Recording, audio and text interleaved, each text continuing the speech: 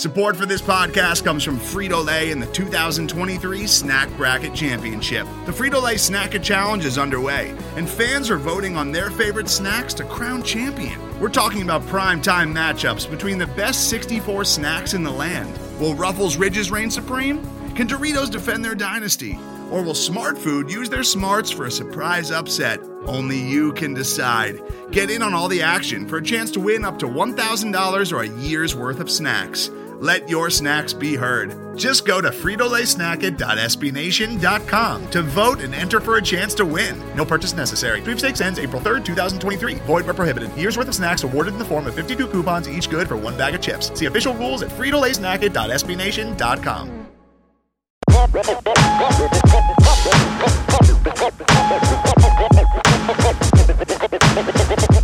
Hey, this is Power Card, aka Project Pat, and you're listening to the Baltimore Beatdown Podcast, the best Ravens podcast on the planet.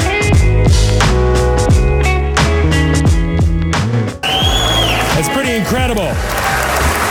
In fact, it's LaMarvelous.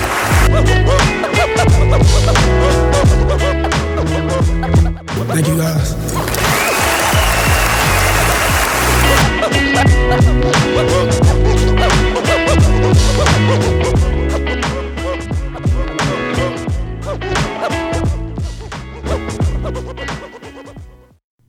All right, we're back. You got me.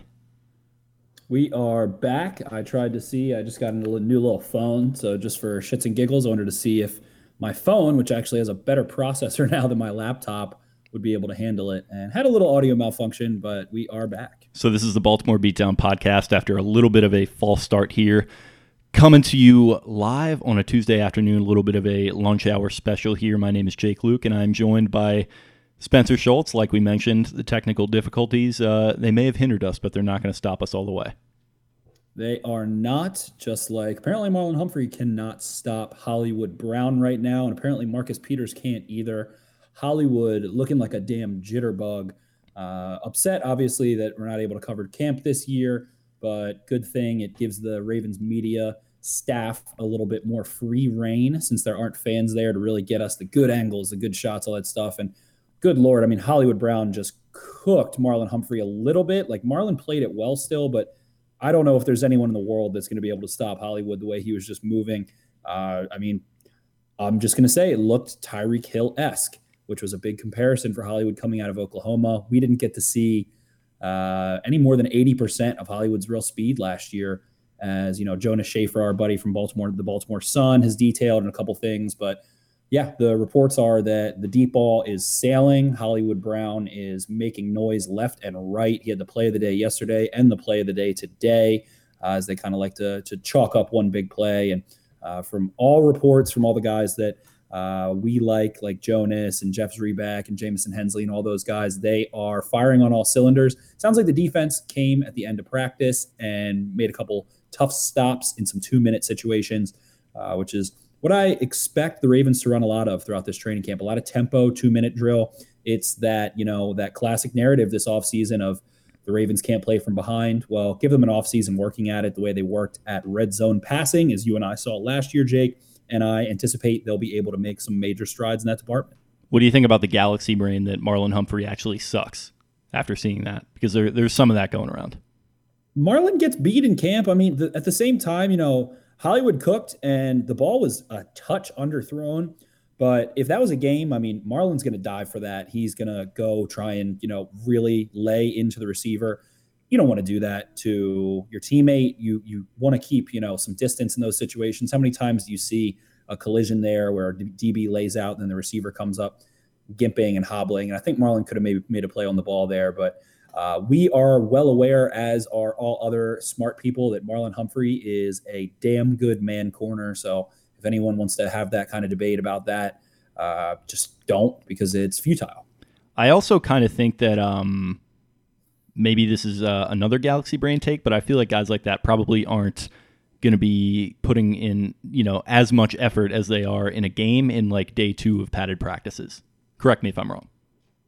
I mean, they're definitely, you know, thudding and stuff, but they're not. I mean, you don't even really tackle like that. You wrap up in camp. You don't want anyone getting hurt when you're not playing games. So as there is intensity, you kind of want to temper that intensity at the same time to make sure you're not knocking guys out early in camp, especially because I'm a little worried, and this isn't just for the Ravens, this is for all teams, that number one, you didn't have these guys in for minicamp. You haven't been able to have them in facility. You're not exactly sure where they're at, as far as the soft tissue stuff and getting some real maintenance work done, some mobility, flexibility stuff. Steve Saunders only had these guys for a little bit, hasn't gotten to check in with a ton of the new guys. So there's this kind of narrative that, we're not having preseason, so that means we got to hit in practice. I do agree, but not yet, and still tone that down. I mean, if you start out a little rusty with the hitting, you're getting a little in the week one. I would rather have that. I would rather take a week one loss than lose 3 starters due to injury because you're going a little bit too hard in practice. So I hope that they are kind of, I'm sure they are, but keeping relative, I can't think of the right word, softness to it, not too intense. I don't want them to go over the top against each other in practice. So I like that Marlon kind of let Hollywood catch it. Didn't, do anything crazy. That's the stuff that'll get players in trouble. Like, teammates will get pissed at you if you go too hard on someone, especially, the number one receiver on your team. So I think it's good to try and make that contact not as big of a deal as some people have kind of pushed it out to be. Yeah, I mean, it's been a pretty fun watch over these first couple of days of padded practices. I feel like I've been pretty tuned in, especially with the fact that there isn't going to be any preseason. The Ravens social and media team, or social media team, if you would, threw out a little training camp live thing on the first day of padded practices, which was Monday. That was a fun little thing to tune in. You didn't really get a ton out of it, but it was just kind of a cool, relaxing watch, I thought, on a Monday morning. How plugged into that were you, if at all? I'm definitely watching and stuff. The thing that I really want to know is what drills they're particularly working on. I think that there's a lot of coverage of like, so-and-so made a catch here, or, so-and-so looked really fast, so-and-so looked really strong, so-and-so looked sharp out there, whatever. But I want to know what they're working on. I want to know what John Harbaugh and Greg Roman and Wink Martindale and then the positional coaches all the way through are working on individually with these players. And that's why I'm upset that I am not able to cover camp this year, but at the same time, I've got other stuff going on. So I'm not too upset, but at the same time, I just hope that the reporters kind of really capture the emphasis of practice, what drills they're working on in particular. And like I said, last year, offensively, it was red zone passing, goal line passing, red zone passing, goal line passing. We see Lamar Jackson go 29 touchdowns, 0 turnovers in the red zone, 0 interceptions, might have fumbled, I can't recall, but 0 interceptions in the red zone. So I anticipate, like I said, if they're going to spend the majority of practice, as John Harbaugh and Lamar Jackson both said, on outside the numbers passing, wide passing, boundary passing, deep passing, I expect improvement there. So all reports coming out early in camp are that that's the case. And I, just spent a couple hours writing up what I called the Ravens 2020 training camp syllabus, kind of the back to school for some people. Some Ravens fans kind of tune in more towards training camp than they do in the offseason and aren't as big into the draft stuff and whatnot. So try to write a very meta article covering all that kind of stuff. And if the Ravens are able to improve relatively drastically at throwing the deep ball, they control. The only way to stop them is if they fuck up, is if they make, don't go out and execute. The defense is not going to be able to consistently stop the Ravens offense. You're in a constant state of catch-22 if Lamar Jackson is hitting more consistently with more trust and with the receivers, on the same page as him a little bit more effectively downfield. The defense is can't load the box. They have to respect Marquise Brown. You have Devin Duvernay as well, who, everybody says sounds good. We'll see once the games start. But, he has legit 4.3 speed. And what do you do there? What do you do there? You got to really hope that you're able to win at the line of scrimmage if you're going to do anything. And the Ravens, return 4 out of 5 starters. Of course, the 5th that is not coming back is a huge loss. But again, it's going to make the Ravens as indefensible, whichever the correct word is, as indefensible as possible moving forward. They're not going to be perfect. They're not going to score a touchdown every play, but they're going to store a lot of touchdowns on a lot of drives, and that's something they did last year at a historically high rate. So it's a scary thought for opposing defenses, this progression of Lamar Jackson as a lethal deep ball passer maybe, or an elite or a really good or a good deep ball passer, where he's been above average, deep left. He's kind of struggled to push the ball to the deep left, and that's a little mechanical thing with his feet and with his hips. We talked about that with Derek Clausen, and that was something Lamar needed to work on, and sounds like he's working on it. So I'm sure they know what to do. You can only do so much in one offseason, but it feels like they're really on the brink of exploding offensively with the reports coming out of camp. So you're releasing a syllabus. I'm releasing a syllabus. So does that mean this is syllabus week? Because I can just syllabus week. I can taste the Natty Light and the green apple brunettes, and I can smell the black and milds, and some good and bad memories associated with syllabus week. Are we in syllabus week for the Ravens right now? Yeah, we're in syllabus week. It's the first week of camp, officially padded practice.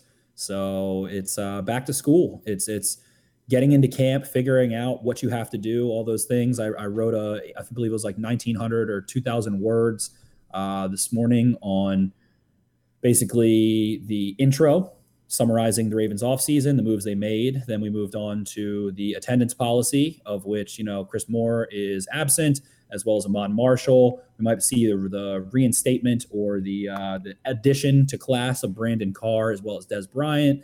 Matt Skura currently, trying to get back to class after catastrophic injury. And then we move into the course objectives, detailing what the goals of the course are. And then we go into a grading system detailing, the what I called the first exam, which was the first 3 weeks. That's Cleveland, Houston, and Kansas City. Then it's kind of a little bit of an easy oral presentation where they're able to work on some things and really go stand up in the head of class and kind of dominate probably against the Bengals and the other lowly opponent they play week 5. The DC football team, they play week 4, then the Bengals in week 5. Followed by a midterm exam. And the midterm exam is going to determine whether you get an A in the class or a C in the class. That's going to be the Patriots, the Steelers, the Titans, the whole bevy of teams they have down the middle to meet there before they, get an open note final at the end, which is the Giants, the Jaguars, and the Bengals. So that midterm section, I got into detail about the Cowboys and all those pretty tough teams they're going to play. And it really is similar to last year where, of course, there might be team that, for all we know, the Giants could end up being an 11-5 football team. Who knows? That stuff happens every year, but feels very similar to last year in terms of, decently hard start, couple AFC teams, and the meat and potatoes of the schedule is against some really good teams. And last year, that was Seattle, that was LA, that was San Francisco, that was Buffalo. So kind of a similar vibe there. And it's exciting. But if that deep ball is humming, the defense is a little, I broke down into the defense regarding, Brandon Williams and Chris Wormley and Michael Pierce produced 46 total pressures on 889 pass rushing snaps. There were 14 individual defensive linemen that produced 46 or more pressures last year. None of them had 600 pass rushing snaps. One of those players was Calais Campbell. Another one, Derek Wolfe, was by PFF's pass rushing productivity measure the 30th most productive pass rusher in terms of sacks being weighted a little heavier than quarterback hits, being weighted a little bit heavier than pressures. A Batman, a Robin, who's been a Robin Devon Miller's Batman the last couple of years. They have McPhee back. Feels like that line's ready to cook. So I got into that a good bit and a couple other things on there. Damn, you just summed it up very well. You hit on a lot of our points on the run sheet. I guess before we get into that, just the stuff that we're hearing today, you already touched on Hollywood cooking Marlin. Sounds like our boy Lamar, who was wearing some sort of bizarre parachute outfit to his presser. Sounds like he had a great day throwing the deep ball, and it sounds like maybe a familiar storyline here from this time a year ago, Miles Boykin having himself a big day at that receiver spot. Yeah, we started this podcast last July. You and I initially teamed up, and I went to, I think, 12 of the training camp practices, and you came to a few of them as well. And then we had Kyle and Vaz, and this year, unfortunately, Ball Beatdown's not covering. It was just difficult with COVID and everything going on. Usually travels all the way to Colorado. So it's tough. And last year, Miles Boykin was the sensation of training camp. We detailed that on this podcast for, I guess, a quote unquote longtime listener have just been with us for the past year. Boykin was on fire in this. He is, he was like Terrell fucking Owens on the practice field, skying above guys, looking really big and physical, being able to move really well for his size. And then once the regular season started, the kind of just mindless confidence where you're able to just play instinctually and flow play state. Fast. Shout out to Rogan, his flow state. The flow state, exactly. His flow state wasn't there. And so Boykin we heard David Culley talk about how he was overthinking things. And when you overthink, it actually slows you down. It causes hesitation, those things, which is why Des Bryant might be freaking sick for Boykin, a guy who's, probably going to be able to come in and display that and tell him that. And while Des Bryant's best athletic days are behind him, he's the Cowboys' all-time receiving touchdown leader. He knows how to play at a high level, what kind of mindset it takes to get into that flow state. So it's exciting stuff. Fear causes hesitation, and hesitation causes your worst fears to come true. Exactly. I think act decisively. Yeah, I think I made a Bodie reference to Lamar wearing that parachute outfit. Shout out to Point Break. A little bit of a Bodie quote there for you. So we're just filled with Point Break references right now, which that's me in my flow state, just so we're all clear.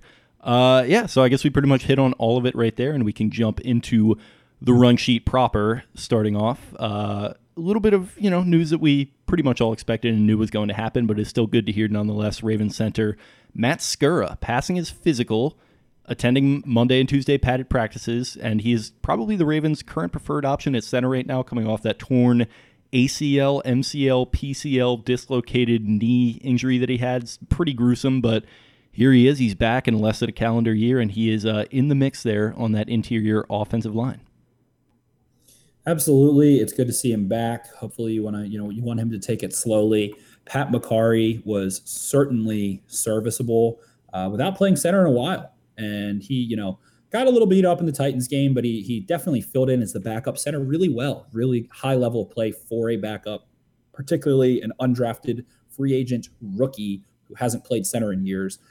So Macari, gives you a little safety net. It feels like Bradley Bozeman is locked into that left guard spot. And we'll see, how that develops, how he develops physically. I've detailed how, I don't feel that he's necessarily the most athletic dude in the world, but the Ravens seem to really like his football mind and his work ethic and all that good stuff. And to John Harbaugh, the ethic will beat out the talent if the talent doesn't have the ethic. So makes sense. And yeah, we hope that Skura can come back. Reports are saying that he looks a little bit more beefy in a good way. He was really tiny like 2 years ago. He was a pretty small dude for an offensive lineman, of course. And yeah, it looks a little meat on them bones there. It looks like he's been working out really hard. Definitely probably focused on, his upper body strength a good bit while he was immobilized, I'm sure, to the best of his ability. So from all intents and purposes, sounds like Skura is going to be ready to go by week 1, if not, like week 3 or something. And I think we see him in camp taking first team reps again by the end of camp. So is that your preference, him having first team reps right now, even with all the uncertainty, or would you prefer Skura have some time Macari, has the time to sort of get ready for week 1, week 2, whatever it's going to be? I want Macari definitely taking a lot of first team snaps. Let Skura ease back into there a little bit. You don't want to rush Skura back too quickly and force another injury, and then you're a man down that you didn't have to be. So definitely take it easy on Skura. Macari should be able to fill in. It's the beginning of the season. The Ravens are a strong team. They should be able to, survive the waters. If it's Pat Macari, there's not going to be a huge drop off there from Skura to Macari, but definitely prefer Skura in his best form. Might have been on the cusp of a Pro Bowl season last year before that horrific injury. So we wish him the best, of course. But in the end, you want Macari ready to go first, and then Skura once he's, comfortable, confident, he's back on the field, able to move around well, and he's got a couple weeks before that. The Ravens don't have a game until the 13th of September, so a couple weeks left to really get geared up and ready to go. So definitely want to get all those situations in. And last year, got to a really good detailed view of how the Ravens have everyone take snaps at different positions, really, other than, Ronnie Stanley. Everyone's going to take snaps at left guard, center, right guard, some at right tackle, all that good stuff. We saw Pat Macari play all 5 offensive positions in one preseason game at one point, which definitely was a great thing to show his versatility and kind of the balance between the positions. So definitely gonna have to slide some snaps around. You need both those guys ready to go if you can. Maybe it's just me not paying enough attention to the trenches. Shout out to me not giving those guys enough respect. But this interior offensive line, I'm kind of just now noticing very fascinating picture that is forming here. Definitely a very fascinating picture. And Cole Jackson of Russell Street Report, one of our, the O-line guru, bros, the O-line guru, makes a good point. I mean, it really, they've got some guys that can move a little bit better, and they've got some guys that can really throw their weight around. And if they want to run more zone stuff, you're going to want, the lighter guys, Macari, Skura, maybe Bredesen a little bit. And if you want the big brawlers, you're going to probably want Fluker. You're going to want, I guess Skura, and then at left guard, I guess Bozeman. Those guys are going to be the ones that can throw a little bit more weight around initially and are used to it. So if they want to keep that diverse attack that they had last year, they were able to run zone and power and the option stuff and all the good stuff, all those different blocking concepts, then you're going to need the guys who are most balanced. And to find out who's most balanced, it's going to take a lot of reps, and they're going to need reps at different positions. It's going to be a carousel of moving pieces, and I'm excited to see how it pans out. But it just feels imminent that Fluker gets the right guard spot because of his veteran experience. Bozeman is the incumbent and didn't, lose that job last year. So it feels like they'll hold on to him. And then, so it's basically the only question is Skura going to be back in time? Or are they going to go with Macari to start the season? And then we'll see what happens. Yeah, and I guess we may as well stay on this O-line thing. It might be a little bit out of order as far as the run sheet, but you mentioned DJ Fluker there, a guy who has had an interesting offseason, a little bit bizarre stuff going on with him being a domestic violence victim, so prayers up to him for that and everything. Seems like he's come through well on the other side, and he did reveal on Instagram the other day, I believe, was that the platform that he chose? Yes. So he revealed on Instagram that he spent the last 4 months just whipping himself into shape. 40% body fat is what he started at in March, down to 22%. He said that he's built better right now at age 29 than he was at age 22 coming out of Alabama. And I guess you got to figure that he is, like you said, one of the favorites to start at one of those guard positions. Yeah, it feels pretty much set in stone that he's going to start there. Like I said, just based off of past history of Ravens, especially initially early in the season, trotting out the veterans that have that game experience. He's played in playoff games. Things like that. Got 88 starts under his belt, somewhere in that department, and played at a relatively high level. Was a quality starter for a year or two at different times, and his feet were definitely plodding and kind of slow. His hip mobility wasn't great, but he's a mauler. I mean, if he hits you in the right spot, you're going to move. So if he's able to get lighter on those feet and a little bit more flexible in those hips, he could fill in really well in awesome Ravens scheme and blocking scheme that puts blockers in a great position. Of course, when you have Lamar Jackson back there, it makes defenders have to try really think about what they want to do. They want to try to explode through the gap because he'll make you miss, or do you want to kind of play it hesitant and see if you can kind of cage him up with a few different guys? And then the Ravens' backs come downhill hard, and it opens a lot of lanes, all the motion they run and all that stuff. So it definitely is a little bit easier to be a Ravens offensive lineman in one sense, as far as the defense maybe hesitating and not being as aggressive or being too aggressive, as well as being complex mentally, because you have to be able to do so many different things, run so many different schemes, types, and blocking variations. So it's going to be interesting to see how it ends out. But yeah, if Fluker is able to be quicker than he was and a little more mobile, he could be surprisingly a really solid quality starter. And I don't know, I want to say it's almost impossible to go from 40% body fat to 22 in that period of time. So maybe it was like 37 or 38, and he said 40 because it was close up there. But either way, 22% body fat is not much higher than mine, and he weighs, not to brag, probably about 70 pounds more than me, and I'm a relatively in shape human being, so I can imagine he is ready to rock and roll. What do you think somebody like Joe D'Alessandris thinks of that? Because I think he is one of the more underrated pieces of this coaching staff as that O-line guy that is helping to whip the guys into shape. I got to imagine he's pretty impressed. Of course, it shows the work ethic. They were really unhappy with Orlando Brown last year, if you recall. Yep. Coming into camp overweight, out of shape. And it's an easy way to get in the doghouse. Jeff Schwartz, SB Nation writer, analyst, presence, former offensive lineman in the NFL on Twitter, tons of followers, all that stuff. He actually posted a video yesterday of when he was in Lions camp. They wanted him at 340. He ended up coming in at 341. The Lions fined him, and then they ended up having him do a bicycle, like a stationary bike, 20 minutes before practice and 20 minutes after practice today, which is just like very insulting, kind of. And he was only 1 pound overweight, but it goes to show kind of the militaristic standards with that stuff that NFL teams have. And so Fluker coming in as a guy who is way underweight, way ahead of schedule athletically. They're getting something better than they thought they were even getting potentially. So I'm sure he's very happy with that. And it just shows that work ethic. And again, ethic will start over talent if talent doesn't have ethic. I love it. So I guess we can move on. We were touching on knee injuries there with Matt Skura. We had another one Coming out of camp, the opening day of camp and John Harbaugh's media availability, he revealed that Ravens defensive back, second year corner, that is, Iman Marshall. He apparently has suffered a major knee injury and will miss the 2020 season. Already placed on IR as of yesterday. He had been working hard and practicing well, Harbaugh said. It just came down on his right leg really awkwardly. He's going to need major surgery. I believe it's ACL, MCL, and like I said, he is placed on injured reserve there. Yeah, it's really unfortunate. Biggie Marshall was a guy they coveted coming out of USC a little bit, 4th round, one of the higher mid-round picks. And I liked his tape from college a lot. We didn't get to see a ton of him last year. He was not necessarily red-shirted, but along those lines.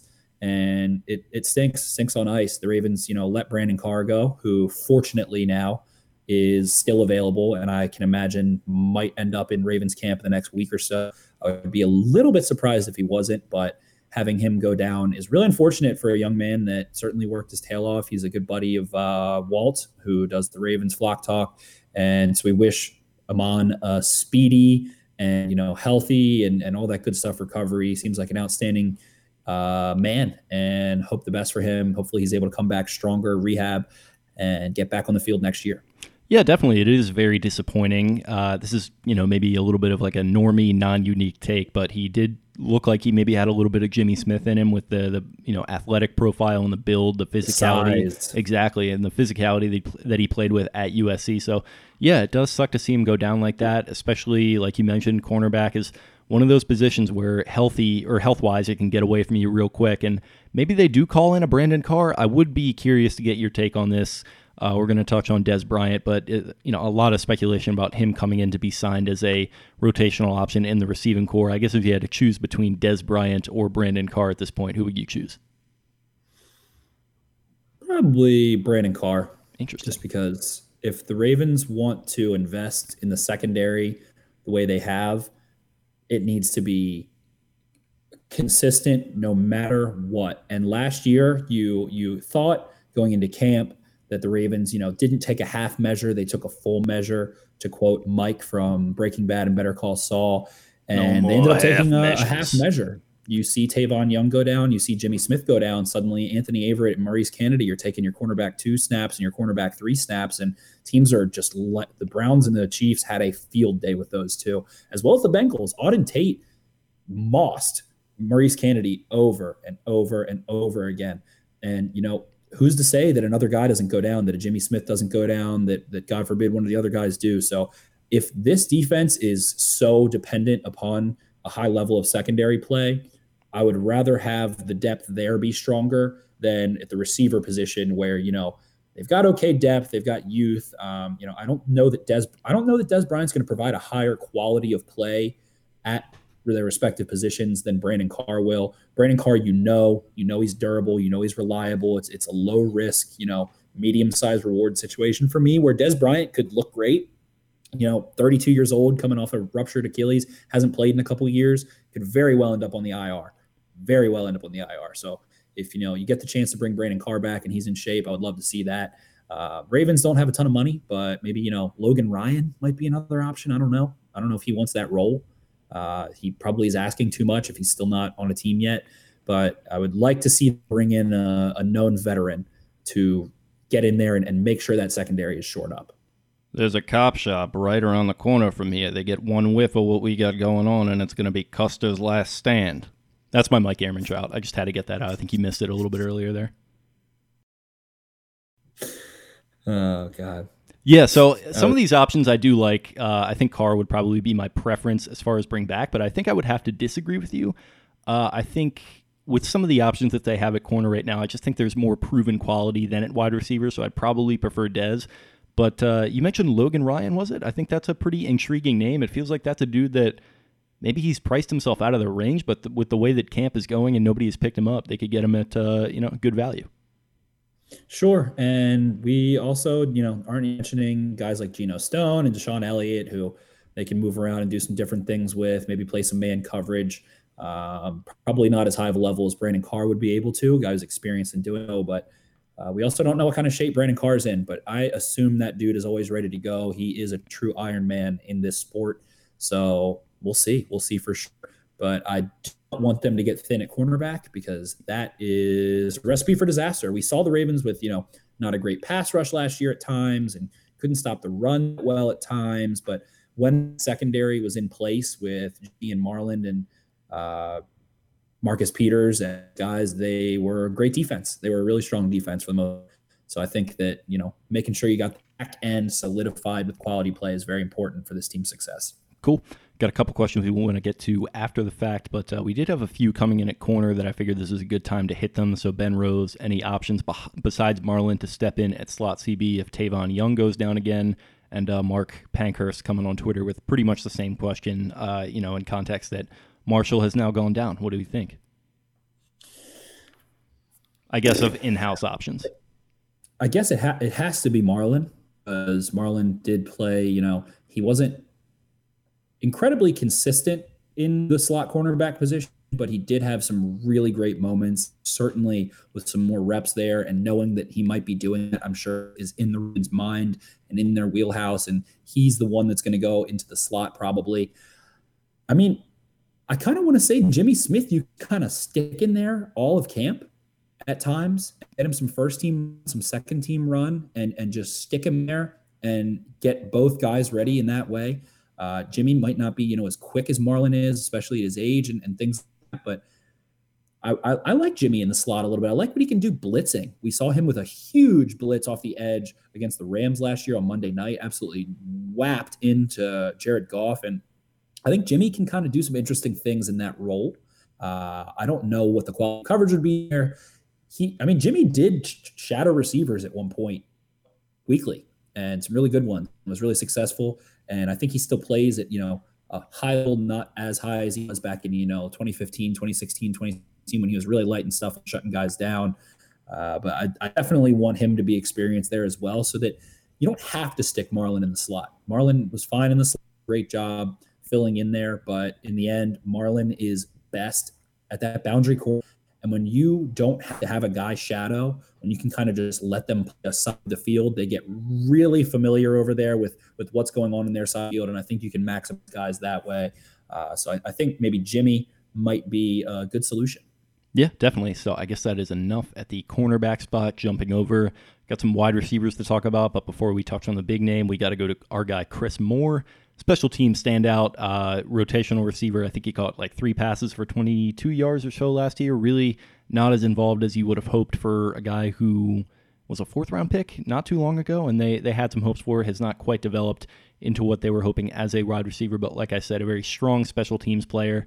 Is it deja vu all over again with another storyline here that he has broken his finger and will be out a few weeks per John Harbaugh, who said it's amazing. The same thing happened last year. Chris knows how to deal with that.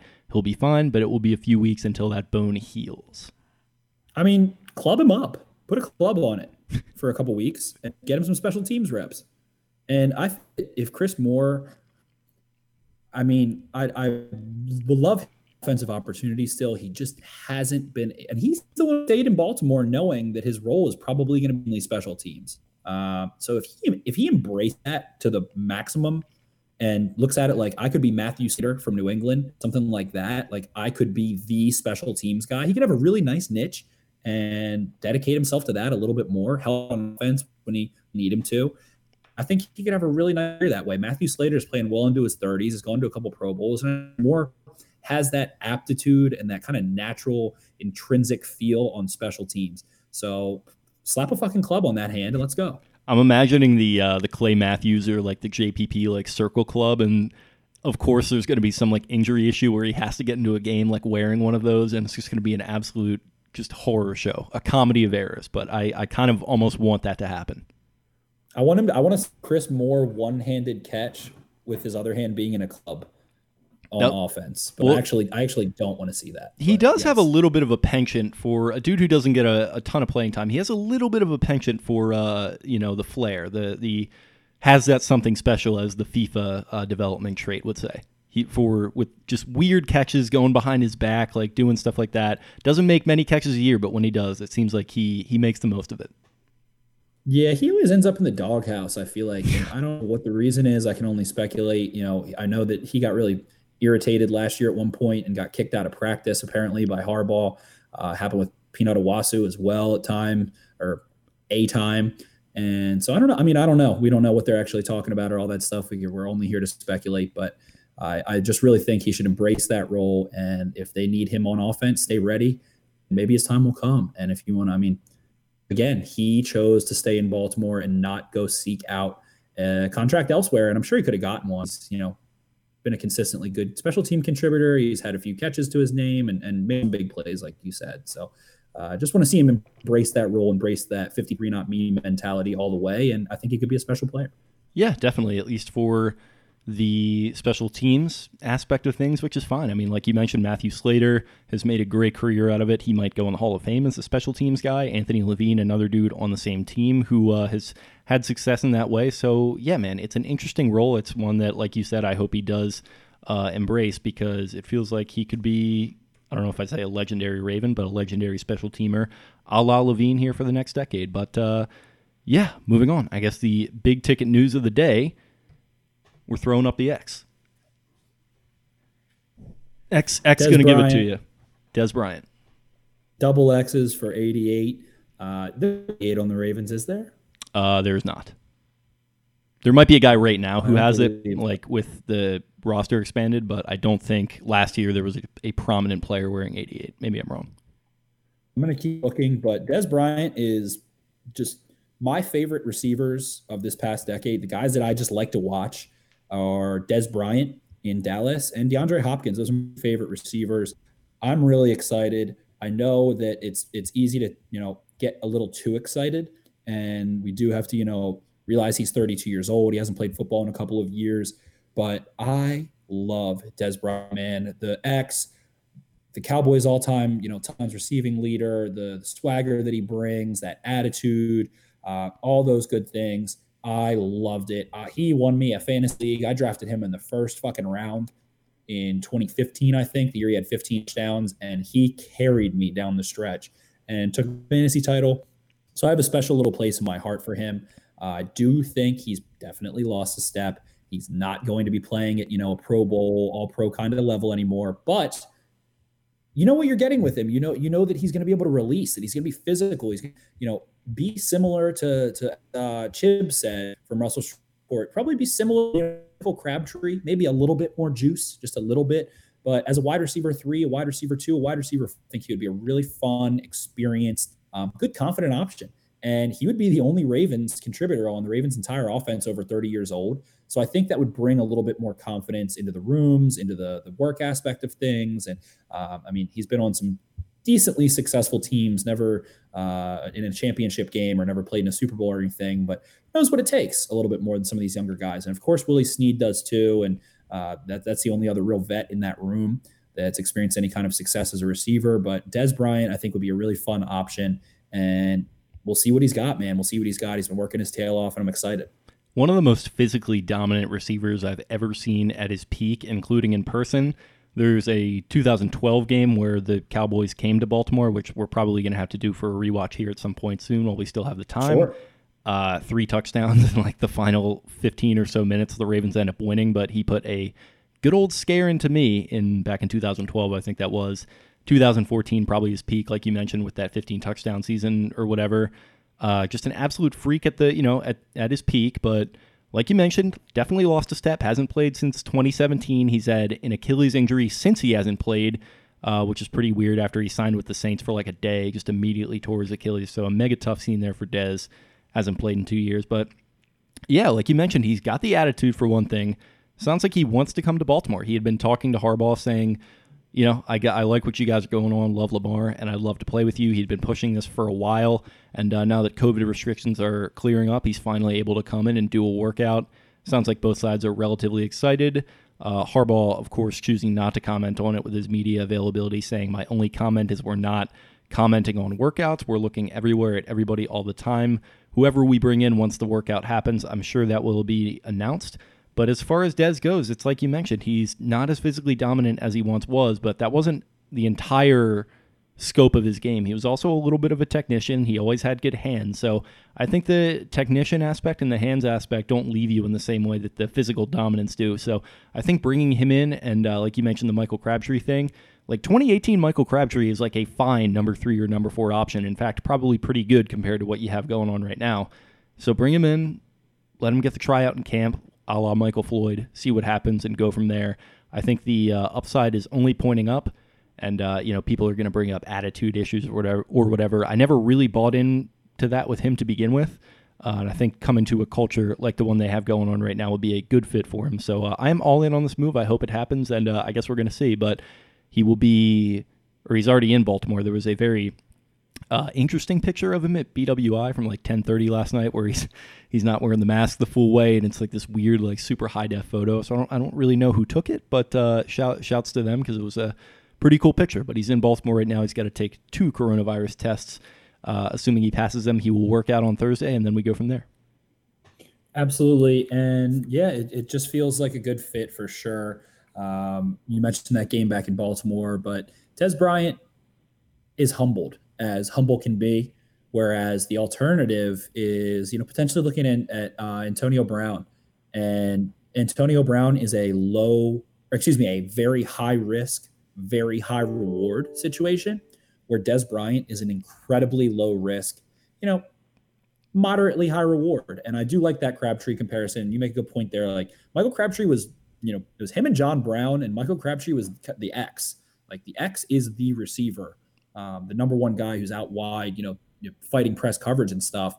And if Dez doesn't have to be the number 1, his trainer, Jonas Schaefer, again, who's been absolutely crushing this training camp. Make sure to follow Jonas on everything and read his stuff for the Baltimore Sun. But Dez isn't trying to be a number 1 receiver. He's trying to, go somewhere, be a number 3, a number 2. He just wants to play football again. And he has hit rock bottom, it sounds like, depression, injured, not on a team, watching the Cowboys, continue to build after he had left. And he had his difficult, tumultuous times in Dallas where, allegedly there was a video that Jerry Jones had bought. And then Dez Bryant asked for a contract extension and was, being kind of pouty after Jerry Jones essentially just paid 7 figures to help Dez Bryant out of a legal situation and some whole messy situation out there. God knows what goes on in Dallas. We do love the place, but it was difficult for sure then, and feels like I said, hit rock bottom personally, emotionally, and has emerged out of it. And that's the exciting thing about, hitting rock bottom in those tough mental times, is that the only place to go is up. And it feels like he's gone up and up and up. And this is the final step to his redemption, going back to a team that you turned down a 3-year, $27 million offer from, not with your tail between your legs, but proudly that I am here. I am coming back. I know what I did. I know mistakes that I made, or I know things that didn't go right, and I'm still here. Life did knock me down. It's a redemption story in a little way. And it's sweet because I loved him as a player, and hear all these things and, all these issues that he says that he had to go through in his own head, and bring him come out and he's just been in Texas playing football. Whoever will play with him, training, trying to get back on the field. So I think it'll be a really cool redemption story. And you just need some of the, there's just that little magic with those kind of anecdotal stories that end up contributing to Super Bowl teams, I feel like. I'm not, trying to compare or make competition of them or anything, but think about, like the 2000 Ravens and the 2012 Ravens, Bryant McKinney coming in after being in the doghouse, and, Art Modell had passed away and all the things. And then you go back and think about 2000 with what has come out of OJ Vance and a couple other storylines there and some things like that. So I think that it's just really fun to have those kind of storylines. And if he wants to come work his tail off like he claims he does, and be, beacon of leadership and light for younger receivers like Miles Boykin, who he taught on, that kind of have trouble bringing that flow state and that intensity in practice and in camp to the game. I think he's a great guy for that. I think he's a great guy for that. So I think it's a good fit. Worst case, he ends up being kind of like Michael Floyd last year, and maybe he's not, exactly what you want, and you want to go and go a different direction. That's not a bad situation for the Ravens. That means they're happy with their young guys. They're happy with Prochet and Duvernay and Scott and Moore and whoever they end up keeping, maybe Antoine West. So it's a win-win for the Ravens. And the quote from John Hart, he says something like along the lines of, "Can you read me the exact again?" He said, "We see everyone all the time." What was it? He said, "We're always looking." Basically, he said, "My only comment is we're not commenting on workouts. We're looking everywhere at everybody all the time." We're looking everywhere at everybody. So hypothetically, they're looking at us right now. You think they're watching this? The only phrases that you could put on both Eric DaCosta's tombstone and as like the mantra of the Chinese, looking at everybody everywhere all the time. And that's what I love to say. DaCosta, he makes the phone call. He called about DeAndre Hopkins. He called about Jalen Ramsey. He called about Marcus Peters. He called about Calais Campbell. And then he asked them if they wanted to be a cop or if they wanted to appear to be a cop. Or if they wanted to trade a to be a cop. Classic. So, it just shows that the Ravens organization is never complacent, never lazy, especially the personnel in front office by Mr. Eric DaCosta. And you love to see it. They're not just sitting on their hands, hoping. They are proactively seeking depth, seeking leadership, seeking veterans, seeking experience, seeking, potential, consistency, all different things. They weigh all, and you have to be happy as a Ravens fan at this point. 14 team that is leaving no stone unturned and becoming better. So they're trending upward still, and it's good stuff coming out of camp. Yeah, a little bit of a weirdly divisive nature, I think, from the fan base, at least just from what I've seen on social media surrounding the signing.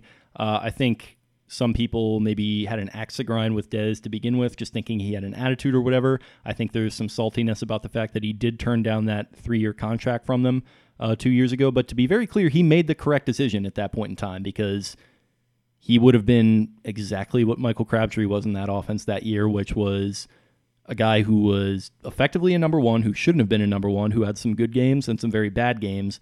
And I think, like I mentioned, a version of that could very much work as a third or a fourth option in this offense. And it's like you mentioned from that Jonas article talking to his trainer, some guy with the last name Robinson. I don't have it in front of me, but David Robinson. Yeah, okay. So he said he's a legitimate number 3 receiver. He could come in and be somebody's number 3 receiver right now. With time, him getting in shape in a few weeks, getting acclimated to the system and things like that, he could easily slide in and be a number 2 receiver.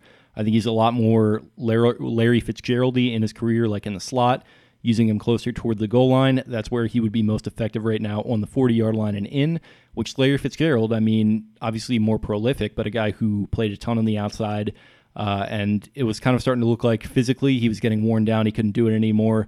Bruce Arians comes in, moves him into the slot, has a complete career renaissance, and now at like age 61, he's still playing for the Cardinals as a slot wide receiver. So it's an interesting comparison, I think. Right. And that sparks the question, how many slot guys you have that are on your roster on Duvernay, Prochet, Hollywood plays in the slot a lot, Andrews plays in the slot a lot, Snead, all these guys in the slot. So I feel like I get the reasoning there.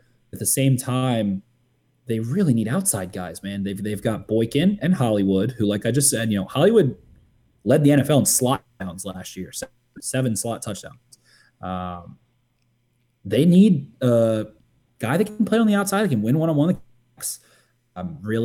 Z, you could probably stick Duvernay at Z as well. You can probably play some Z, but they need that X. It's really Boykin, and pretty much Scott is the only other guy that fits that bigger, stronger, mold. And Jaleel Scott hasn't been able to separate a ton. Maybe he has a great, I hope he does, but I think if Bryant can't really fit the X and he doesn't look he can, they might not even sign him. They don't need more slot competition. They need depth at outside receiver. Okay. Anything else on Dez? I hope it works out. I hope we get to see at least one in purple and black. Just give me one Dez Bryant regular season touchdown. That would be awesome. So leave us a comment in our reviews, 5-star reviews, 1-star reviews, whatever it is, and tell us, will Dez Bryant score a touchdown in purple and black in 2020? Make them 5-star. They're only getting on the show if they're 5 stars. Okay, before we get out of here, a little quick hitter questions. We got our guy Otavio Millar in the comments here. Do you think it will be easier to stash players on the practice squad since there are no preseason games? And do you think it also makes it harder for an undrafted guy to make the team? I think that it will be easy to stash players in the practice squad. The preseason teams, the scouts aren't going to be able to go crush preseason games and figure out where guys are standing out and look good and look like they play a different role than, let's say that the Seahawks want a guy to play nickel that's been playing boundary for the Ravens and looks like it's fit. They won't be able to see that. The only thing they'll be able to do is go based off of the college tape and kind of some whispers through the grapevine and maybe things like that. So if you cut a guy who ended up signing somewhere else, UDFA, get a shot at him if he gets cut. But those real hidden gems that get cut, you're not going to know who they are necessarily. And it's going to be weird for the UDFA. Really unfortunate year for guys that weren't drafted and the small school guys and all that stuff. But I do believe, teams will know a good bit about you, and they might be a little bit more open to giving guys a shot elsewhere because they didn't get to see that film. They don't know what you're not yet in NFL sense. They might want to kick tires on guys, so say, quite a bit. But yeah, I think it'll be stash guys at this time. People won't know the real gems. So if you got a guy, Willisby out of the Ravens have let's say he really tears it up, but they just don't have a roster spot for him. Maybe he clears waivers. Maybe he does. So who knows at this point? But that's my best guess. Yeah, definitely. I think it's a pretty unfortunate time for guys like that. I think it is going to make it harder for undrafted guys. I think it probably does give your team a little bit of advantage with dudes that you want to stash, even if it's just on the practice squad, maybe sending a guy to IR or whatever. This is maybe a weird pipe dream, but maybe somebody could organize a combine for some of these guys, some sort of private combine a year from now. That's a good idea, yeah. Yeah, whenever all this stuff is over, it's like, hey, if you were affected by this, if you want to show off your skills, come to X location and X amount of teams are going to be there. That's probably just a weird pipe dream, but I think it will be cool for dudes like this who maybe are out of a job whatever amount of time down the line because of all that has happened. Okay, we got Ben Rose hopping in here again. Any chance DeCosta capitalizes on Melvin Ingram's contract holdout with the Chargers? I feel like they've already kind of made their decision going with Judon this year. Yeah, Ingram, has been awesome, really successful, productive pass rusher, also been hurt a bit. He has a $14 million contract with zero guarantees, and that's why he's holding out. I don't think they would, ship on there and take Ingram and re-sign him at the age of 31. I could be wrong. It seems like they're good to go with Judon, who I thought blocked me, but actually just followed his social media. I was quite upset because that was so sick. If you listen to this podcast, you follow me on Twitter, any crap, you know how much I have Matt Judon's back and think the world of him as a player. So I was like, damn, this man really blocked me. And then Dustin Cox, our colleague at Baltimore beat down, was like, no, he deleted his social media. I just checked. I was like, okay, cool. But anyway, Melvin Ingram, I'd say that's a pipe dream a little bit.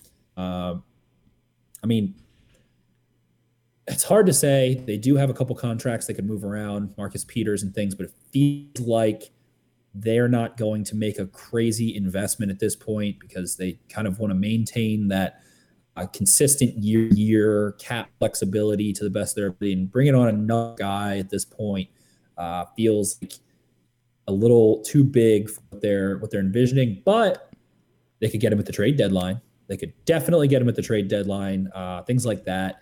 And I think you can see the Ravens being buyers again at the trade deadline for the second straight year. If you can go rip off another round pick or another 4th-round pick, something like that for another proven, productive veteran that's kind of in a crap situation scheme-wise or something like that. And yeah, I think that's more realistic. So maybe we see it at the trade deadline. Yeah, that's a good take. Last one we got here is Clay with a K. Do we see an expanded playbook this year with a neutered preseason? Love that word in Clay. If so, what plays do you hope to see more of? I feel like Spencer is already going to say screens, LOL. I probably agree that that's what you're going to say because you have been Mr. Screen here for the last couple of weeks. Yeah, screens, jet sweep, passes, all utilize the motion. It's utilizing the motion. Stuff that we already wanted, even like without the idea of there being no preseason.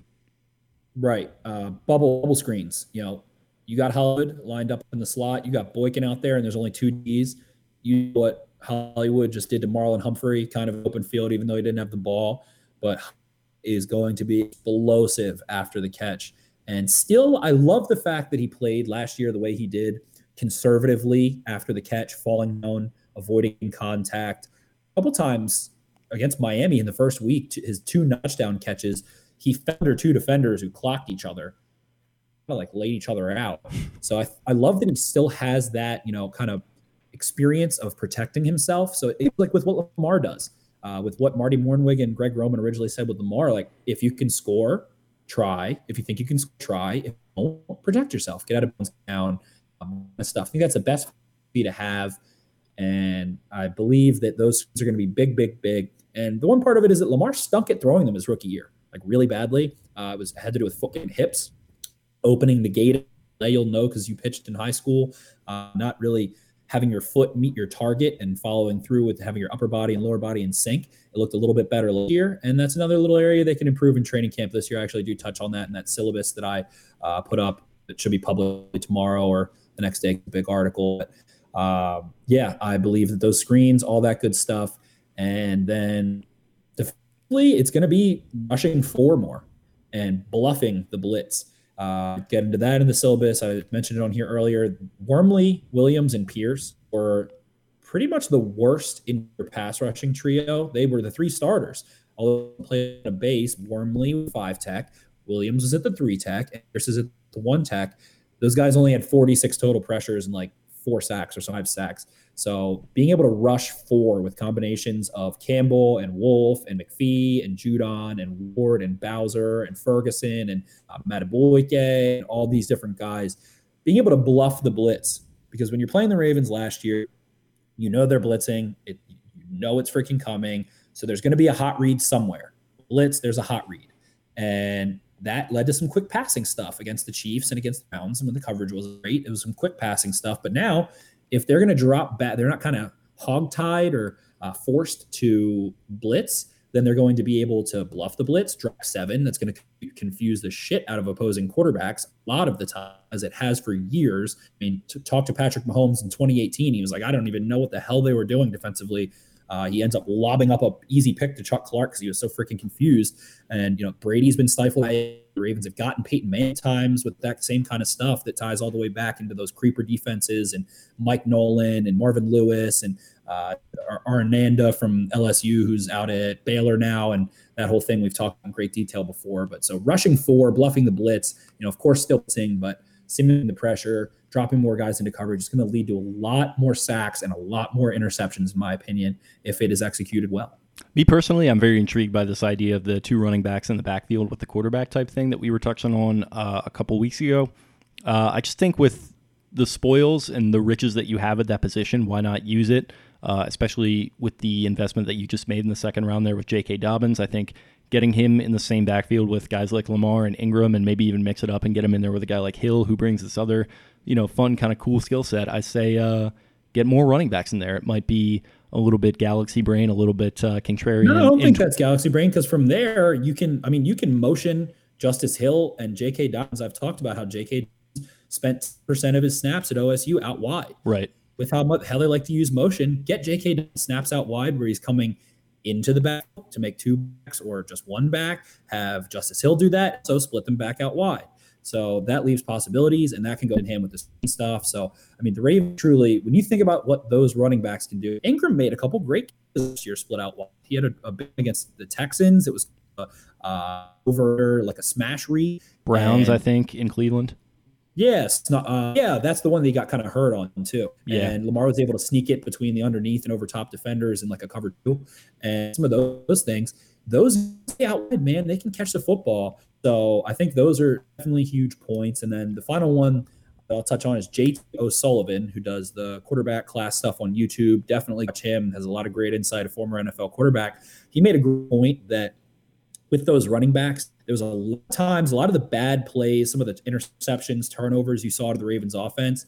It's because Ingram or Edwards was kind of like we said, a half measure instead of a full measure. They tried to do this weird combination of chipping a little bit and then leaking into the backfield, kind of half-assed. Do one or the other. Make it decisive with full speed. Chip the shit out of an end and force him back inside, or get your ass to the flat, because Lamar would look for the check down and it wasn't even there yet. And then he has to so he went through his first read, wasn't there. Second read, the check down wasn't there because he's not running his route full speed. And now he's trying to make the school bullshit happen. So get into the backfield quickly, get out there so you can flip the ball in open space and go get a first down or make a big play. So that was a big point that JP O'Sullivan made.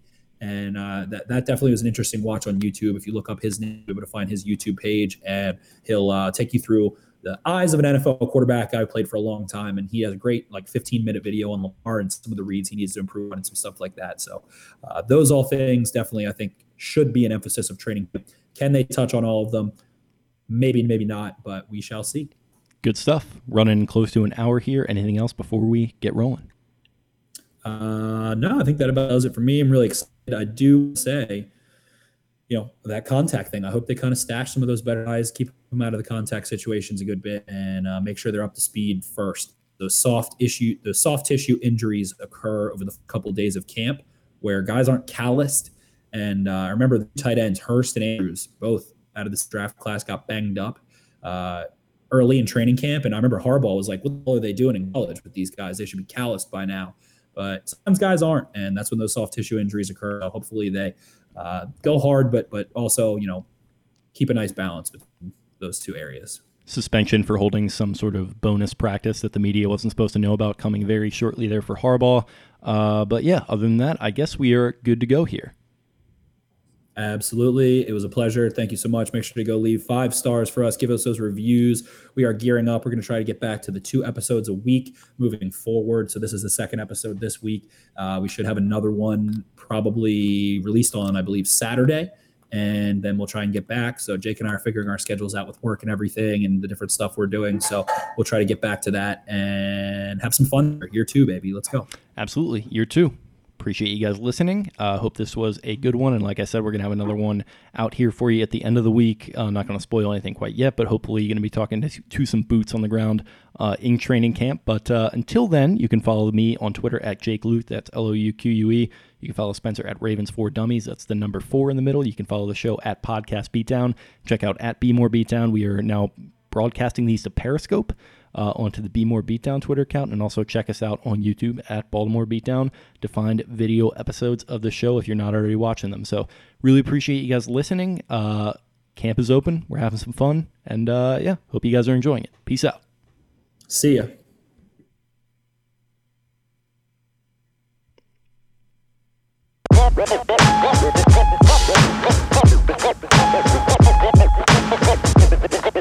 All right, thanks a lot. Appreciate you guys. See you later.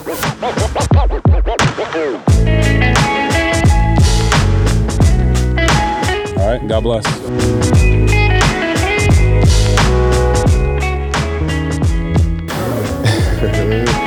Hell yeah.